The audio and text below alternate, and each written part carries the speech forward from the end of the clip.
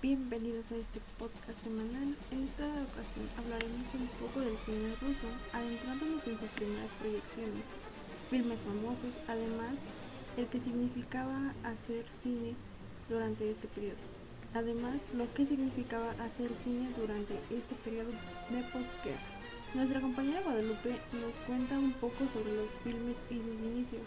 En cambio, nuestra compañera Liz nos menciona directores destacados de este cine, sin olvidar las restricciones que se tenían en aquella época.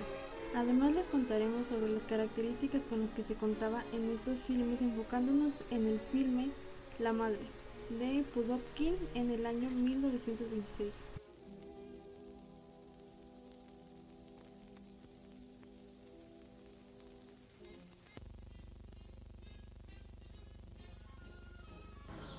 Las primeras proyecciones de cine en Rusia tuvieron lugar en 1896, varios meses después de la primera proyección cinematográfica de los hermanos Lumière. Pero el primer filme de producción rusa apareció en 1908 con el título Stenka Rossi. Este cortometraje histórico de 6 minutos de duración marcó el nacimiento del cine nacional ruso. La película, basada en una obra sobre el conocido insurgente nacional del siglo XVII, presenta una serie de imágenes sin una trama concreta. Su dirección y presentaciones artísticas son muy primitivas, aunque ya se pueden ver los primeros efectos especiales. Desde ese tiempo, la producción cinematográfica en Rusia comenzó a crecer con rapidez. Para el año 1913, en el país funcionaban más de 1.400 salas de cine y 18 empresas cinematográficas. Uno de los principales directores de esa época fue Yakov Protazanov. Algunas películas del cine ruso son Guerra y Paz. En esta, la producción llevó 6 años. Durante ese periodo se utilizaron las colecciones de 58 museos y más de 40 empresas soviéticas. Hicieron armas y equipamiento del periodo histórico del film. También se crearon 9.000 trajes y numerosas réplicas de medallas y armas. Otra película fue Andrei Rublev, de 1966. Esta película fue prohibida durante años por las autoridades soviéticas porque el tono religioso y filosófico no se adecuaba a la ideología oficial. Otra película es Los cosacos de Kubán, de 1949, en donde se relata una historia de amor sobre dos trabajadores de dos granjas colectivas diferentes, situadas en la región de Kubán. Su intención era presentar la vida soviética como bella y próspera. También haremos mención del acorazado Potemkin, de 1925. A esta película se le considera un clásico de la historia del cine, que de hecho ha influido en varias generaciones de directores. En el cine ruso destacaron varios directores, como por ejemplo Alex Artimovich Adabashin, guionista de cine, artista, director y actor soviético y ruso. Alexei Balanov fue un director de cine ruso conocido por el filme de Delincuencia de 1997, logrando una gran popularidad en Rusia. Kantemir Arturovich Balagov, director de cine, guionista y director de fotografía ruso. Piotr Ivanovich Chardinin fue director, actor y guionista cinematográfico ruso, uno de los pioneros de la industria del cine del Imperio Ruso. Sergei Mikhailovich Einstein, más conocido como Sergei Einstein, fue un director de cine y teatro soviético de origen judío. Su innovadora técnica de montaje sirvió de inspiración para el cine posterior. Por otro lado, Rusia está manipulando restricciones de edad de películas extranjeras para favorecer su industria. Una compañía de investigación rusa publicó un estudio que sugiere que el gobierno ruso está manipulando las clasificaciones de edad de películas extranjeras por potenciar los números de los estrenos de cintas locales. La empresa llamada Nevafilm Research destaca que es una práctica que se ha estado llevando a cabo desde hace 4 años y que ha perjudicado los ingresos de ciertos títulos extranjeros como el de Power Rangers. El estudio citado por The Hollywood Reporter sostiene que durante este periodo las clasificaciones 16 y 18 repuntaron de 14 a 37%. Y es que la audiencia principal de los cines rusos está constituida por familias y adolescentes, por lo que no es coincidencia que las películas estén recibiendo este trato del gobierno, que hace excluir cada vez más a sus principales espectadores. En contraste de esto, la proporción de las clasificaciones para películas locales ha permanecido casi sin ningún cambio. Además, algunos críticos de esta medida han resaltado que el Ministerio de Cultura ha puesto mano dura contra las películas importadas de Hollywood, mientras que con las producciones rusas han sido mucho más blandos. Un editor del diario Kinovusines expresó a The Hollywood Reporter que es cierto que las películas rusas tienen restricciones de edad más blandas y que en el último año las admisiones de edad fueron sorprendentemente bajas.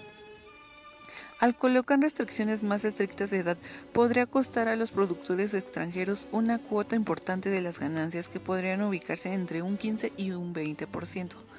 Sin embargo, en el caso de una película como Power Rangers, la pérdida es aún mayor. De acuerdo con la presidenta de la cadena de cines Caro, Olga Sinyakova, para este título la restricción de edad representó una pérdida mayor. Y es que Rusia es un país diferente de los Estados Unidos por muchísimas razones. Una de ellas es que la clasificación de edad varía un poco, mientras que en Estados Unidos una película puede clasificarse como adulto, en Rusia puede estar entre los 12 y 16 años. Aún más increíble fue la respuesta del Ministerio de Cultura a The Hollywood Reporter, al decir casualmente que los productores y distribuidores no siempre evalúan de manera adecuada para asignar una restricción de edad. El cine soviético de la época era un cine experimental. Desde el gobierno se fomentaba y obligaba a que las películas tuvieran un grado de experimentación, buscando romper con lo establecido y fomentado en un nuevo cine. Se buscaba diferenciarse de otras cinematografías, como lo era la americana, centrada en mantener las bases burguesas heredadas del teatro a finales del siglo XIX, en busca de la rentabilidad económica, o la europea, que comenzaba a incorporar las ideas revolucionarias de las vanguardias que se inspirarían en el cine soviético.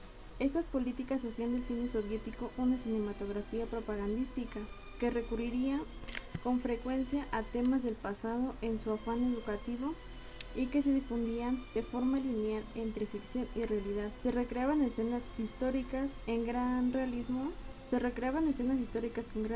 llegando a recurrir a los protagonistas o reponer los objetos del momento, produciendo una fusión entre lo documental y la ficción. Otra característica del cine soviético era la desaparición del protagonista individual y la aparición del colectivo. Esta idea no quitaba que hubiera personajes con cierto protagonismo, pero la historia ya no escalaba en una sola persona, sino en un grupo, muestra del espíritu colectivista socialista frente al individualista liberal. Estos colectivos, en cierta forma, encarnaban a las masas, que según Einstein era a quien iba dirigido el cine. Con unos fines educativos, formaban los espectadores en su espíritu revolucionario y creando así una cadena revolucionaria de 3 eslabones con los que se establecía una relación pueblo-industria, los cuales se manejaban de esta forma. El primero era el público que se encontraba para saber sus gustos y necesidades. El segundo son las películas que se planificaban desde la producción, intentando influir en el público, apoyándose en las demandas recogidas en las encuestas. El tercero es el público que está como espectador en la película, que conformado por lo visto en ese filme y en esa fuente de opiniones, se puede incluir la creación de obras cinematográficas, iniciando el siglo cuando se estaba encuestando. Con todo esto, el cine soviético de las vanguardias iría desapareciendo tras 1927, cuando Joseph Stalin accedió al poder e impulsó el realismo socialista como una norma artística. El vanguardismo y la experimentación se dio en las artes a partir de esta década. Fue un momento revolucionario que marcó para romper la historia del cine con películas como Acorazado, Potemkin, La madre o El hombre de la cámara, y en especial el montaje soviético, que significó un gran avance en el lenguaje cinematográfico y aportó nuevas ideas y visiones. La adaptación de la novela La madre, escrita por Maxim Gorky, narra la historia de una humilde madre en una familia de obreros que ha vivido toda su vida maltratada por su marido. Una vez este muere, su hijo empieza a sentir una vez más la inclinación hacia los movimientos de izquierda que reivindican los derechos de los trabajadores y acaba convirtiéndose en uno de los principales líderes de la zona. La madre, inicialmente incapaz de entender la postura de su hijo, acaba simpatizando con su ideología y en última instancia colaborando de forma activa con el movimiento. Lo que más llama la atención de este filme es el aspecto humano con el que relata la historia. Esto nos lleva a la principal discrepancia entre Jodorowsky y otros colegas suyos, su preferencia por actores profesionales. Esto le llevó en este caso a utilizar artistas de teatro de Moscú como los protagonistas Vera Baranovskaya y Nikolai Balatov, que ofrecen ambos dos emotivas interpretaciones. Eso sumado a la personalización de los protagonistas y su argumento centrado en el conflicto concreto, más que un hecho histórico, hacen que La Madre sea una obra más humanizada que otros clásicos soviéticos de la época.